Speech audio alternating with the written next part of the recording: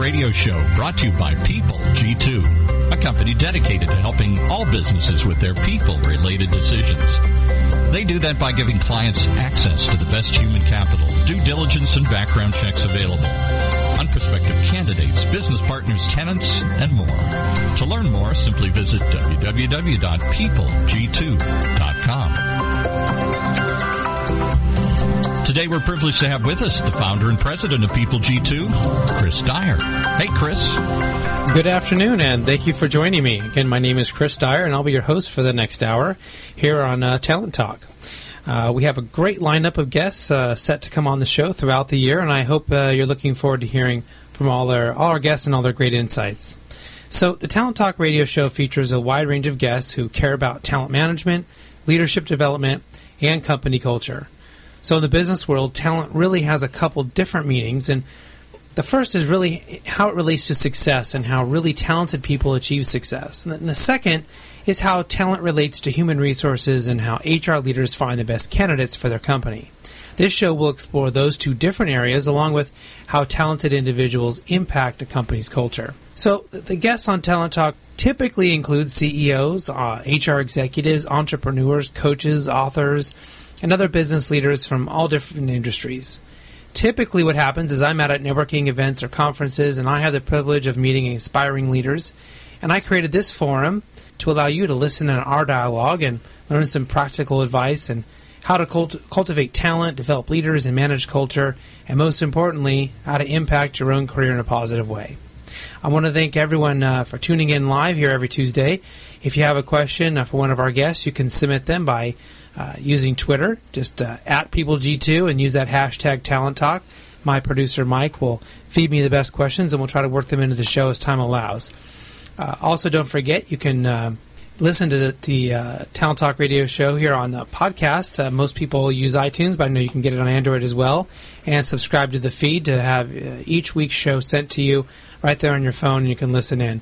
We have over 115,000 of you who are doing that, and we really appreciate your support and tuning in each week whenever it's convenient for you to listen in to the great insight from our great guests.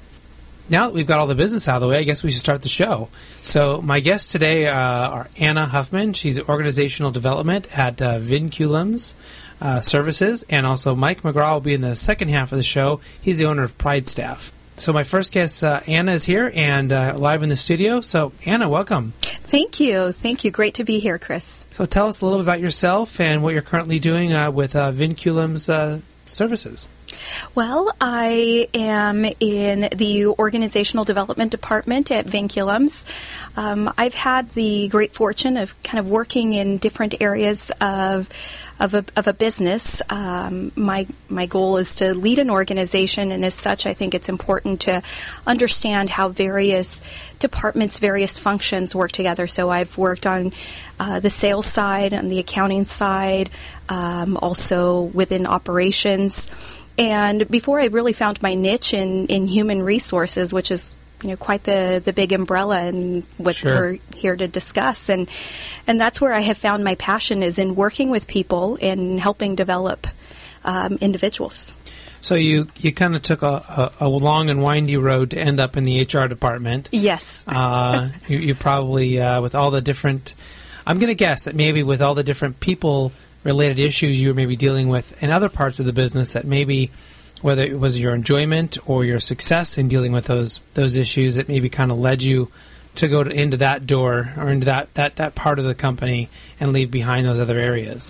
It did end up kind of guiding me, repeatedly at a couple of previous organizations, and it kind of led me down that path. And It is my passion to work with people. There is very few things that bring me as much joy as seeing people triumph in their work or taking it to the next level. And if I can be part of developing an individual, if I can be part of strategically achieving our goals as an organization, then that's where I want to be, and that's where HR is. Right. So with your focus being on organizational development, though, what do you kind of view as some of your biggest challenges in this role? Well, as much fun as people are, it's also people. No two people are alike, and there's always it's always a dynamic. It's a dynamic field, and it's always dynamic day in and day out. So what works in one situation doesn't always work in another, and that's part of leadership development, and that's part of talent management, and is finding what areas motivate people and how can we engage in order to achieve shared goals. So you're saying that you can't just have one set policy that just applies to everyone every time? I can't tell you how many times we've had business owners come in, and that's kind of what they expect. And then the reality is that you rarely ever have the same exact parameters for the same exact person that actually repeat themselves. So true. So true. And I think, that's also the impression that we've had of human resources in the past. You set policies, you tend to think of the strong compliance, and it's really far more encompassing, and it is about having that flexibility and being able to adjust to the changing business needs. We hear how human resources in the past, has felt like they haven't been a strategic partner, or that they're really fighting for a seat at the table. Right. Well, I think that's where, having a business understanding and staying fluid to what are we going to do, we're in it here together to achieve the shared business goals is so important. And I think that's where HR is developing. And that's the trend that I see. And so do you feel like HR is having more of a strategic role and an actual seat at that table and for that discussion?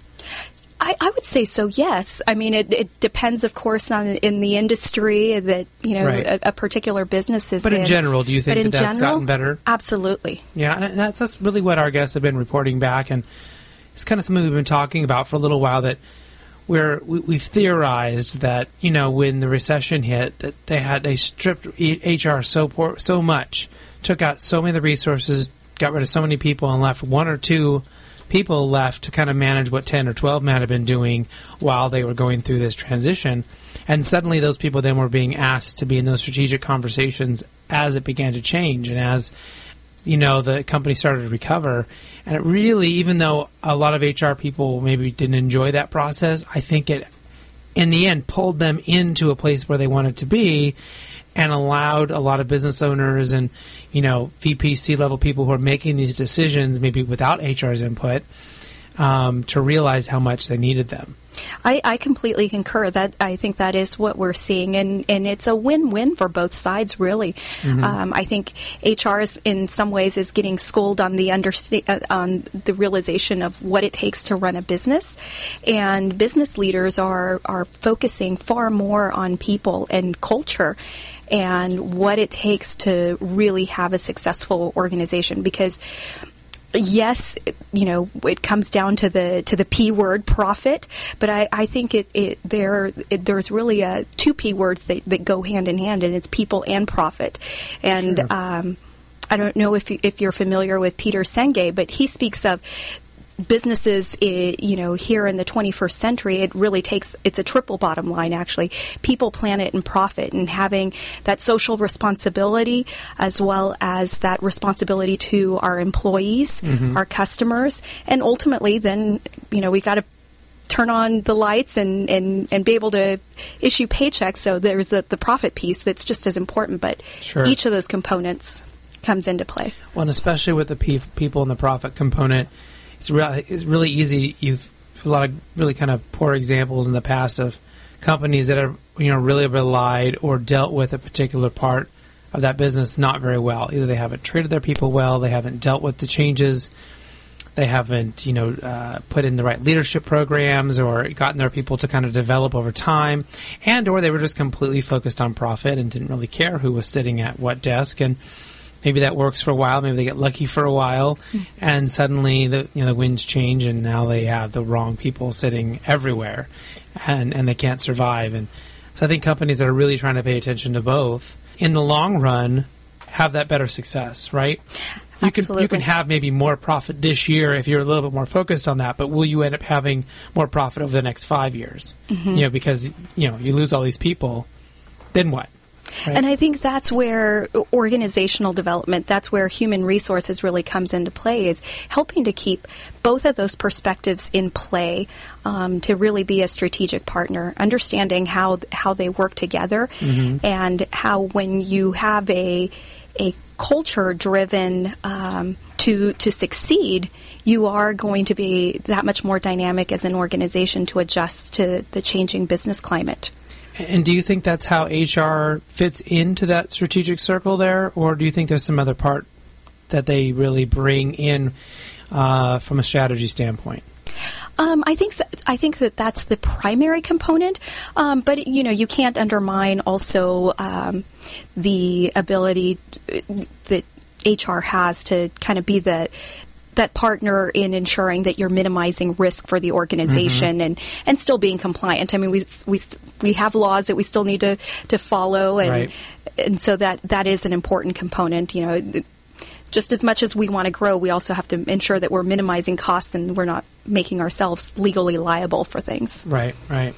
So people, profit, and then risk maybe might be the big areas here that we're seeing. What do you see, though, as the most critical role for HR departments in general to fill? I mean, we've talked a little bit about culture and managing that, strategic management and profit, but if someone's, I guess, maybe told you can only deal with one thing in a company, is there a particular thing you might pick as being the most critical? Well, I think it's a component of the culture, and that's having a performance and accountability as part of that culture. So, we hear about performance management, we hear about reviews, and sometimes they're the dreaded time of the year for managers or for employees, or sometimes it's when people expect, this is when I'm going to get my annual raise. But this is really an opportunity for organizations, and specifically for HR departments, to help carve that culture, is during the performance review, during the performance management piece. That's when you can provide feedback. You ensure that that people are held accountable, and that you're raising the stakes, and that you're getting the most. Right. So, maybe we turn this a little bit more inward. Maybe you could share a little bit about your own company culture and what you think those ideals are behind what drives your company to be a success. Well, at Vinculums, we're owned by two brothers, so there is that family element, and the company has had to kind of go through some of the growing pains also of where you go and from a very small company to an organization of almost 400 people at one point in time, and then having to go through some rough economic periods and some downturns, and then how do you manage that culture piece through that downturn, and that's, I would say, has been the most challenging part of my role, is how do you help comfort people that are scared, that don't know if, hey, maybe I'm not going to have a job, next month or 6 months down the line, and how do we address that human aspect?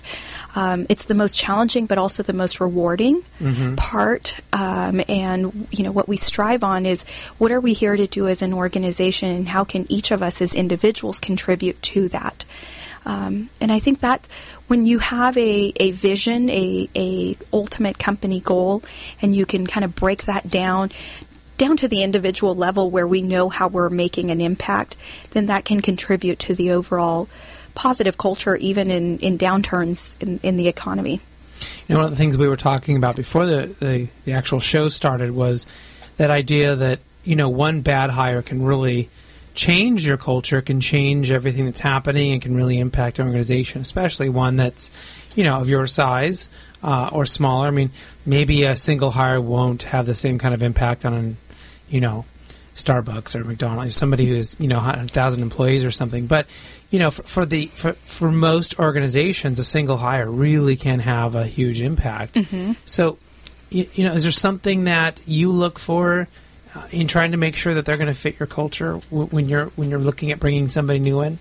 Yes, and it starts with those initial critical interviews. I mean, a resume tells a story, but it's only one piece, and it's not until you have the interviews, whether it's face-to-face or what I recommend is video conferencing for those that are spread out. For instance, with Vinculums, we have offices in Washington and Texas, Northern California, and then we're headquartered here in Southern California. So what I recommend is if you are spread out, if you cannot have a face-to-face interview, then having a video interview, video conference. There is something to be said about that, contact and being able to see, someone, even if it's face-to-face virtually. And the interviewing is critical. And then it goes to behavioral interview questions. There are a lot of the cliche questions that we can all think of that are part of the interview process, but, not so much hypotheticals. I want to know what someone has done. How have they reacted in certain situations? Because oftentimes past behavior is going to determine what future behavior will be. And that gives an indication of how are they going to fit in within the existing culture. Yeah, and one of the things in helping people fit into the existing culture, aside from maybe what have they done in the past and what is some of those behaviors look like, but it's how do we onboard them? How do we help them become, I hate to use the word assimilated. It sounds like, the Borg or something. But, how do we help them become a part of this machine that's already running? And is that something you guys feel like you're doing a good job with? It's something that we've improved upon and that we'll continue to improve upon. But you're so right, Chris. The onboarding of an employee is oftentimes, studies have shown, determines what the length of stay of someone will be within the organization. And, whether they're made to feel like, hey, you know what, we're so excited to have you here and welcome. And, it's like getting that, you move into the neighborhood and you have the neighbors come and, bring you pie and invite you over, or you move in and you don't ever see your neighbors. It's like, well, what did I come to? And then you start to second guess your decision, and we don't want new hires to do that. We want them to know, hey, you came home. You came to a place that we've been waiting for you, and understand that they have support from the start, because that's what that will determine what their success will be there. Well, I remember I don't know if it was an article or a study or something I read, but, people talking about the length of stay idea you mentioned, that, people didn't have the office supplies that they needed, on the first day. They literally could not, they had to go ask people to borrow pens and paper or things that they needed, They didn't have a computer there at their desk to use, or, IT hadn't set them up yet into the system, or, all these things that they just seem so simple. But yet they essentially sat around the first day and then they met a few people, but they could not do anything. And yet, those types of people lasted at most 6 months. Yeah, and then, and it goes back to exactly what you were saying about HR and being that strategic partner.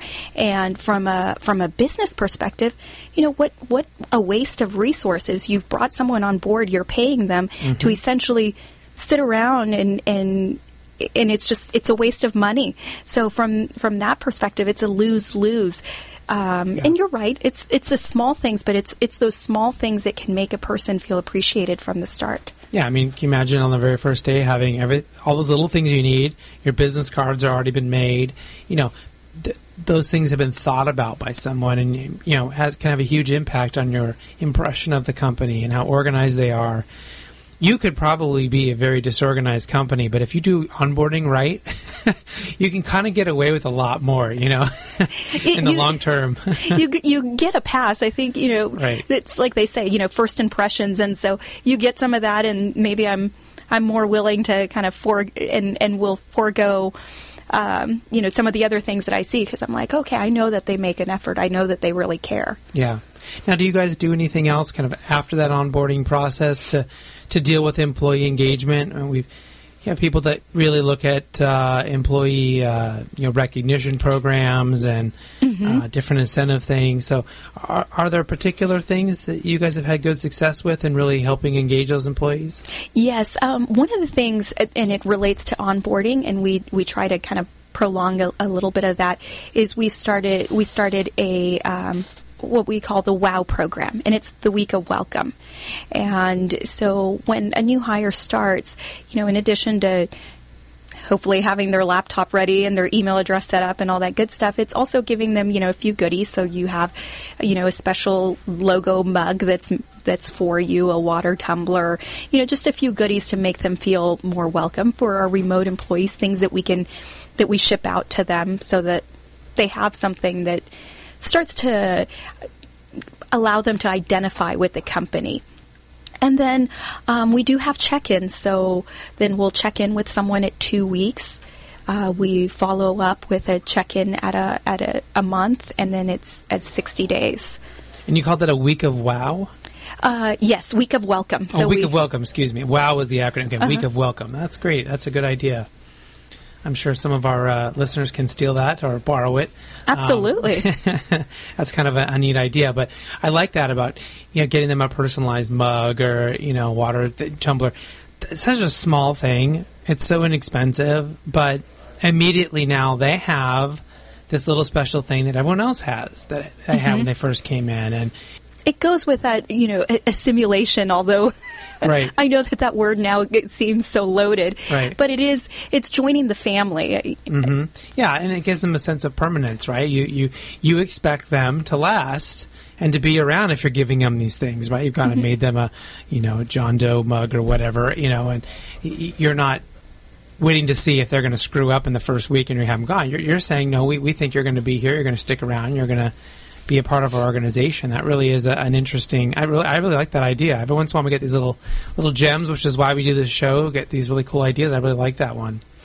Well, at Vinculums, one of our themes in 2014 is we invest in those who invest in us, and it really it's just about showing that it's a two-way street. A company makes an investment as a business owner. I think every employee that I bring on is an investment, and you see it in terms of dollars. As an employee, joining an organization is an investment. I spend most of my time, most of my day there, and there's always an opportunity cost to what we're doing.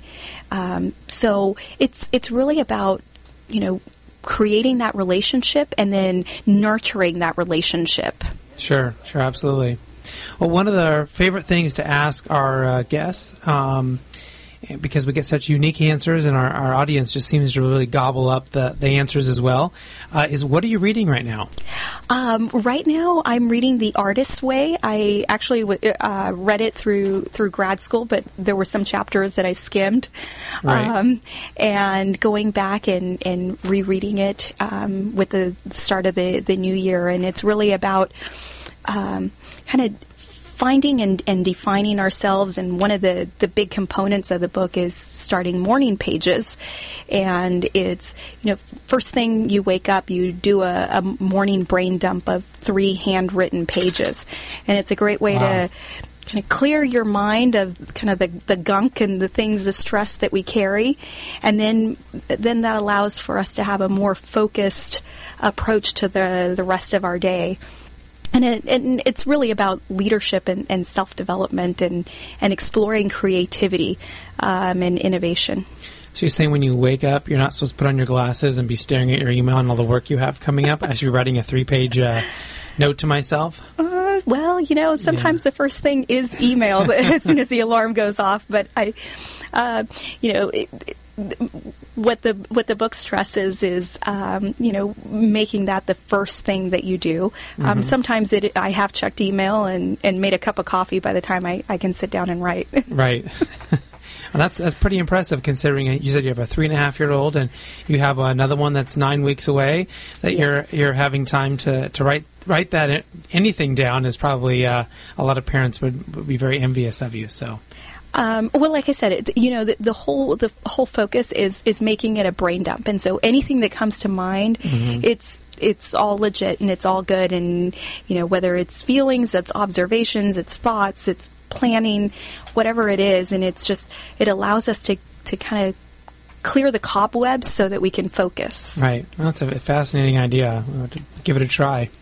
So, just 2 last questions for you. The first is, if you could kind of summarize our discussion here today, what do you think were the best takeaways? What were the couple things you think that someone listening should remember or have written down, or maybe go back and think about? Could you identify a couple things? I would say that it boils down to the two P words. It's people and profit, and you can't put one above the other in order to have a successful business. So, as a business owner, since that's a huge portion of your listening audience, I would say you really have to find a way for both of those to be incorporated into the business in order to continually adapt and to succeed in the changing business environment. Well, that's great. It's a great way to summarize it, people and profit, and the balance there. So how can people reach out and learn more about your company if they want to work for you or hire your company as well for the services they do? What's the best way for them to check you guys out? Look for us on LinkedIn. We have a company page. I'm on there. I'm on LinkedIn. Always willing to add people, and I think it's important to network with one another. And that's Vinculum Services. It's Vinculums, but it's that's how you spell it, in case anyone is yes challenged there and trying to. I wouldn't have been able to spell it if I was hearing it, so hopefully help you out. But yeah, check them out on LinkedIn, and you can also check Anna out as well. And we really appreciate you being on the show. You gave us a lot of great things to think about, and Thank you, Chris. Hopefully you can come back maybe after you've had maybe next year when you're maybe not quite so tired and sleep deprived and all that. So, but. We will come back after this quick commercial break. We'll have Mike McGraw on. He's the owner and strategic partner with Pridestaff. After this quick commercial break. When it comes to pioneers in their respective industries, we all know the Apples, Starbucks, and Trader Joe's of the world. In the realm of recruiting, Decision Toolbox is the industry's best-kept secret. With 90% of their business from referrals and repeat customers. For over 20 years, Decision Toolbox's U.S.-based team of recruiters, sourcers, professional writers, quality personnel, and tech support has perfected a Six Sigma approach to talent management. No matter the size of the project, Decision Toolbox delivers incredible results. A cost per hire less than half of what contingency firms charge, with the winning candidate presented in an average of 14 days, all with a 12-month candidate warranty. With results like that, Decision Toolbox won't be a secret for long. Visit us at www.dtoolbox.com for more information. Imagine what it would feel like to lose everything. Your job, your home, your family, your dignity. This has happened to thousands of the men, women, veterans, and young adults we serve at Working Wardrobes. What do we do to help? We provide career development services, life skills workshops, job skills training. We provide the perfect interview outfit, and we get clients placed in jobs. Call Working Wardrobes, 714-210-2460. Donate, volunteer, invest, hire. Welcome back to the Talent Talk Radio Show. As a reminder, if you have a question for my next guest, you can send it to us right now via Twitter at PeopleG2. Use the hashtag Talent Talk, and my producer Mike will try to get me the information and the question, and we'll try to throw it in there. Don't forget, you can tune in to hear the show live here every Tuesday. You can also get the podcast, as we mentioned earlier, on your cell phone there. You can also go to talenttalkradio.com and get all the past shows, or even go to octalkradio.net and click on the shows tab and click on Talent Talk. There's lots of different ways you can check us out and hear past interviews by anyone who you're interested in checking out. So, again, my next guest is Mike McGraw. He's with Pridestaff. So, Mike, welcome to the show. Hey, thank you, Chris.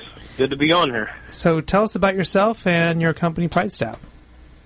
Well, myself, I've kind of been around more of an operations-level type employee for a while, and then things changed in my life and led me to buying a franchise called Pridestaff, which is a locally owned and with a national presence staffing company that focuses on temp to hire, direct hire, and focuses on office clerical and light industrial employees.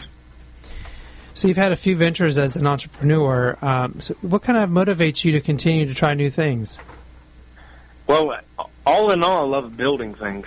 I'm kind of I don't know if I'll turn into a serial entrepreneur, but it's starting out that way. I've had some ventures that's prospered and some that have not. You know, all in all, I just try to learn from each of them and apply it in anything new that I'm doing. Well, and certainly that is the mindset that, you know, we see successful entrepreneurs having. If their mindset is to learn, is to get better at things, to try to find the next, you know, opportunity or idea, that they tend to have, you know, long-term success as opposed to, you know, I'm just going to look for this idea, you know, and people need to buy it and I'm the best, as opposed to this learning, I'm going to figure it out kind of mentality. So it's good to hear. Exactly. I totally agree. It's good to hear you say that.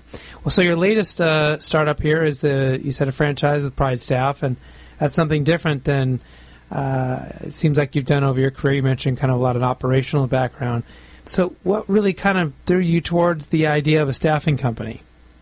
Well, it was kind of almost a quest of faith. I had a couple of people I ran across last year that told me whatever I was doing at the time that didn't work out, called this lady. And it was two different people from two different walks of life that bought two different franchises of their own. Al Trimley, who bought a WSI franchise, and Jim Curlin, who bought sailor training. But they all told me the same name, this lady named Leslie Cuban with BrandNet. And I ended up calling her, and I never thought I'd be dealing with a franchise. And she helped me pick some, you know, franchises to look at based on my attributes and skills. And I went after it. I kept an open mind, put the blinders on, and did what she told me to, and it led me to a staffing company. I had no clue this is what I would be doing, but it makes perfect sense after we started going down the road.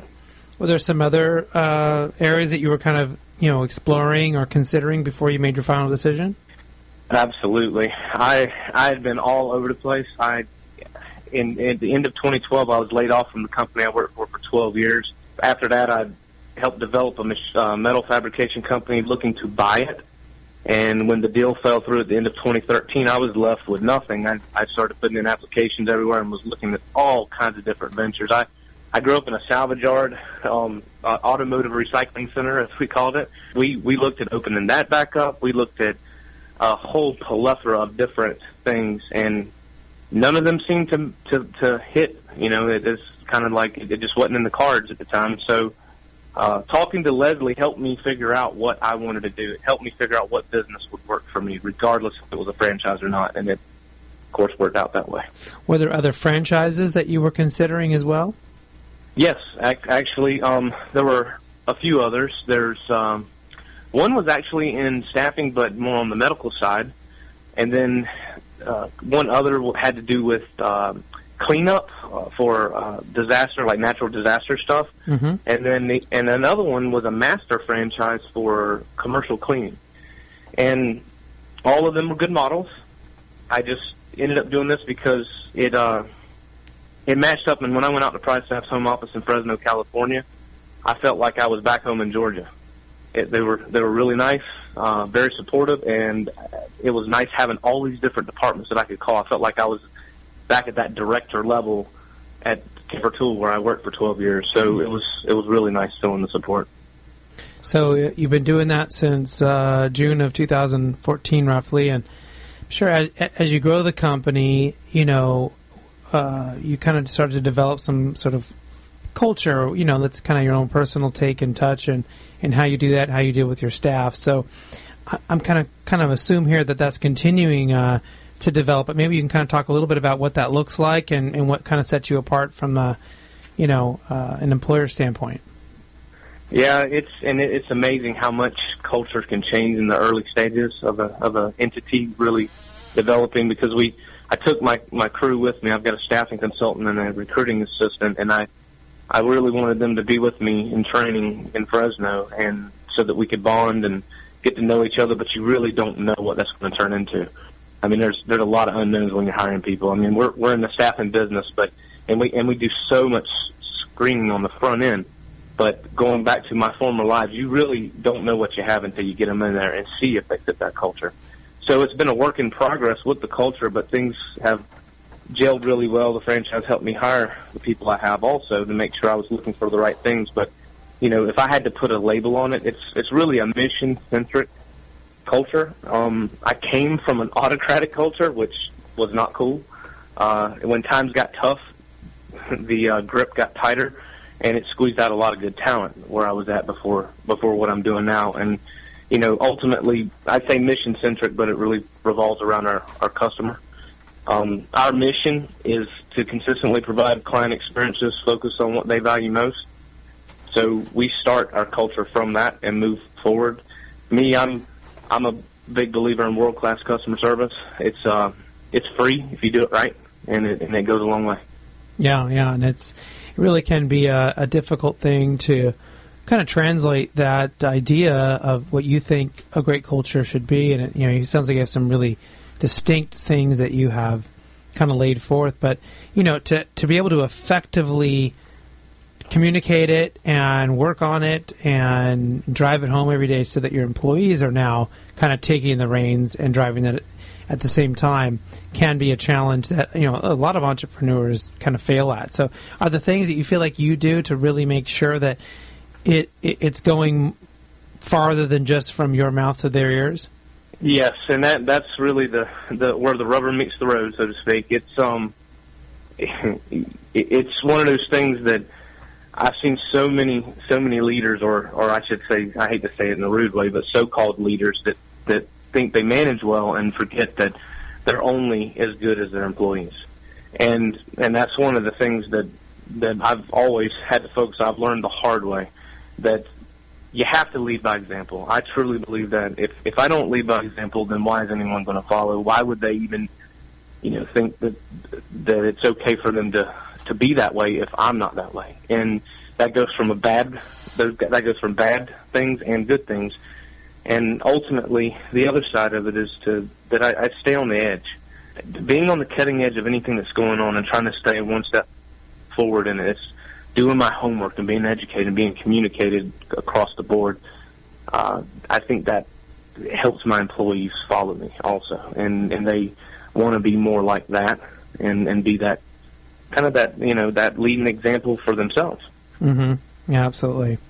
So if we look at maybe what are the kind of the markers for success, or how you evaluate whether your company is successful, aside from the obvious answer of profitability, because that is an important part of every business, are there other areas in which you look at to kind of gauge whether or not you're being successful, or whether or not your company is moving in the right direction? Yes, one of the really cool things about Pridestaff is they have, since 2010, contracted with Innovaro Institute, and they help us do surveys, and we utilize Net Promoter Score. I don't know if you've ever heard of that before. Mm-hmm. It's very cool stuff. It's almost like Six Sigma for customer service, but so much more simple. We've utilized that. We do it not only for our clients, we also do it for our candidates. And that's one of the things that Pridestaff as a whole, we separate ourselves from the sea of me, so to speak, is we focus on quality candidates, number one, but we don't compromise in that, and we make sure that we're treating our candidates with respect and dignity like it should be. I've dealt with a lot of staffing companies in the past, and I've heard of candidates going in their offices and they treat them like scum almost sometimes, and that's just rude. And nobody deserves that. When people are looking for a job, that's one of the most crucial times in their life when they are trying to provide for their families, and it's really it's a big unknown, and people do weird things during those times that the worst thing we can do is treat them bad. So we track that big time with Net Promoter Score, and we have won 5 years in a row now the Best of Staffing, which puts us at the diamond level in both of those categories. Oh, that's really impressive. That's congratulations. So it sounds like you're doing a great job at making sure that your clients are happy, that the applicants or the people who you're potentially placing into those companies are happy. So there must be some things that you're doing to keep your staff motivated and growing and kind of maximizing their own individual talents and potential. Can you share any part of that of how you're doing that internally? Well, we measure everything. We have a cool applicant tracking system called Bullhorn. I mean, it's very, very powerful. It's really an ERP system for staffing. It does everything that we need to do, including my CRM. And we've got certain KPIs. We put it all together. We track things daily, weekly, monthly, quarterly, yearly. So we're constantly hitting our numbers, but also at the same time, it's, with that ever present in our mind and seeing it every day, it keeps our eye on the ball. I mean, my employees, including myself, I have to hold myself accountable in front of my employees. And when they see me do that and me get honest about how I didn't do this or I didn't do that and I'll get better next time, well, I darn well better get better next time or it's not going to be good. So there's a lot of kind of a 360 culture growth going on that as long as I, lead by example, like I was saying earlier, then things will start to pull together. But the KPIs are the core of knowing whether or not we're firing, when we fire for effect, whether it's working or not. Sure. Maybe when you think about leadership development, are there, you talk about measuring things, you talk about having KPIs and being accountable, so that's some part of it. But are there anything else that you're doing there to make sure that people in your organization are continuing to grow into that kind of leadership category? One of the main things is just empowering them to meet their goals, giving them the freedom to make mistakes and see that that it's that there's better ways of doing it, but also there's consistent training here. One of the cool things Pridestaff does also is when we went out to Fresno for training, their methodology and their training program is second to none. And what we also have is a lot of residual training afterwards. We have a field consultant that comes here that helps us train. We have all kinds of training modules online to help us out. So we're constantly doing that to learn more and to understand what we need to be focusing on. But also at the same time, if I had to boil it down to one simple thing, it's that constant communication between the team and making sure that we're empathetic with each other. One of the best leaders or supervisors I ever had, he knew when things were bad, and he didn't pour salt on that wound. And he knew that I was going to beat myself up more than he ever could. So I do my best to make sure that I'm allowing those things to happen, and if there's something wrong, to help, give them the freedom to learn. Mm-hmm. Well, and you mentioned you got some early help there with picking the right franchise, and it sounds like Pridestaff has been a really good direction for you. And you mentioned another manager there just a minute ago. So I'm kind of wondering if there's a specific person or some people who had some really big impacts on your own personal leadership development, and you might be able to share with us who they were and why that was important. Yeah, there's a long laundry list, but if I had to sum it up, most influential, growing up in a family business, that's huge. You literally are brought up from your first understanding of words and anything it's about doing goodwill onto others so that it may be done onto you. Just a simple golden rule so that we have enough to prosper. We prosper enough to be able to eat, and it's simple things like that. And I always used to tell my daddy he poor mouthed a lot, but those were some of the most simple things that I learned. That when you're trying to be an entrepreneur, you're trying to start a business. Holy moly, you got to know which things to invest in and which things not to, and be very careful, because if I spend the same way I spent when I was working for someone else, I'll be out of business quick. Mm-hmm. So it's a different perspective. Another big thing is the military. I was in 3rd Ranger Battalion in Fort Benning, Georgia for a while, and some of the things I learned with those guys is, you can't beat it out of me. The people I've worked for over the years, all the bosses I've had, the good ones, the bad ones, and the ones that I don't hardly remember. But most importantly, the people that's worked for me, they've taught me everything. I mean, I wouldn't be who I am today from a leadership perspective or a manager or anything if I didn't have people that I allowed to tell me what they saw. And it's that constant improvement of me through them that I think is probably the biggest reason why I'm where I am today. Well, and it seems like you have a level of openness and desire to learn and grow, and that's a really important part of, DNA of any good entrepreneur. Kind of wondering if there's, as you kind of go through this journey, you may have identified something that maybe you weren't particularly good at, but you knew you had to work on to get better over time. Was there something like that? Maybe you could kind of share what it was and how you overcame it? It's too easy to be negative. Life on life's terms can come at us just so fast. It's not nice. So I would tell you one main thing would be always finding the positive in whatever situation. The world could be ending right now, but I've got to be able to find a positive reason for sitting here and keeping my cool and keeping moving in a forward direction and being productive. I don't believe in the no-win situation. Yeah. And I think if I did believe in it, I don't know where I'd be today. I might not even be alive. So always remaining positive no matter what. And one little side note, and I mentioned it earlier, is doing my homework. And, staying on that edge is not easy. Always being in tune and being informative and knowing what's going to happen prior to it the best you can. Of course, there's the unknown, but being totally in tune with everything you can with the information given to you. There's no excuse for not being informed.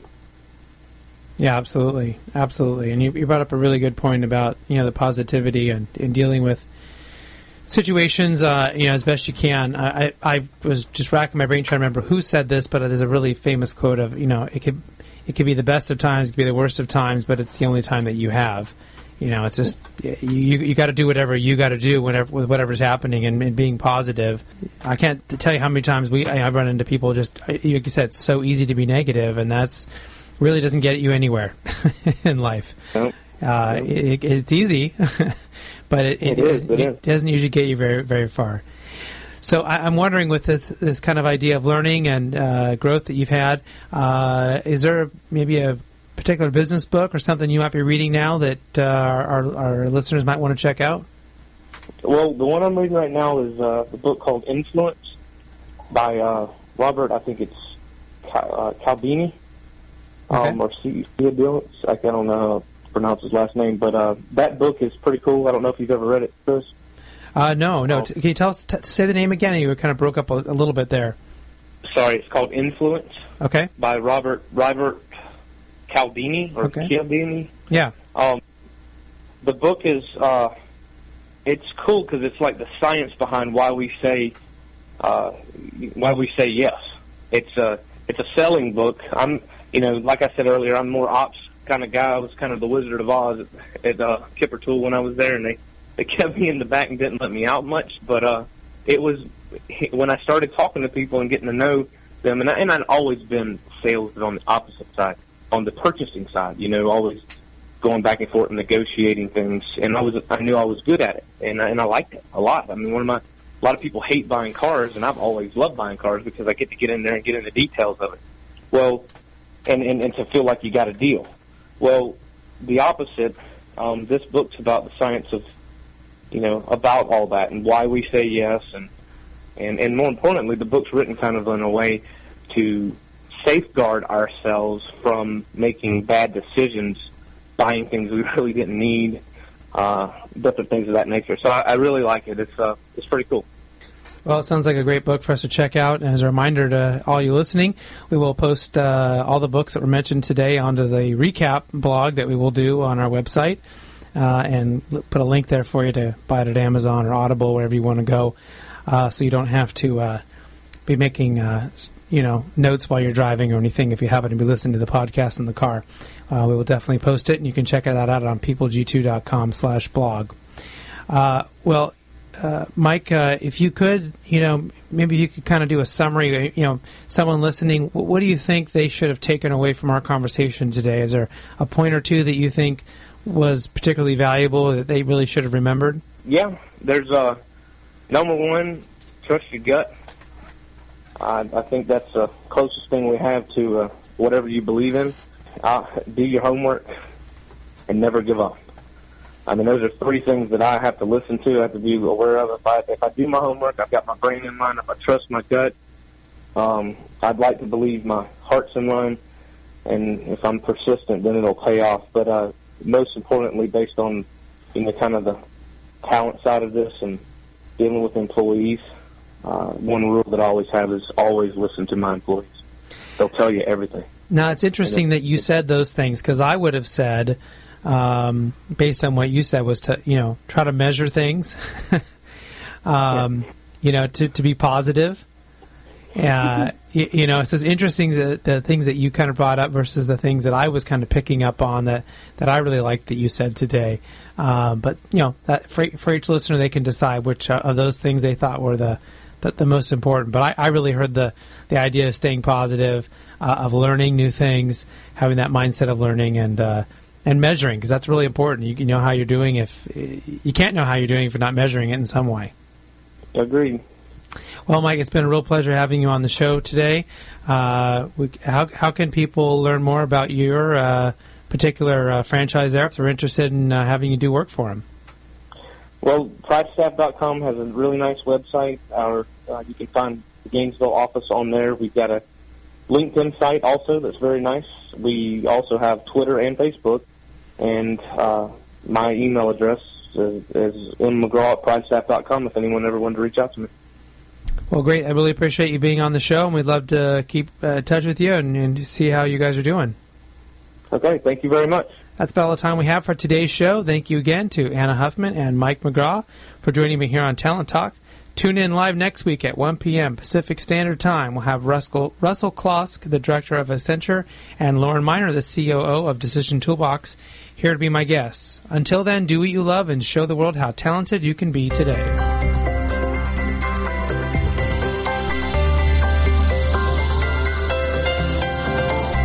You've been listening to Talent Talk Radio Show, brought to you by People G2.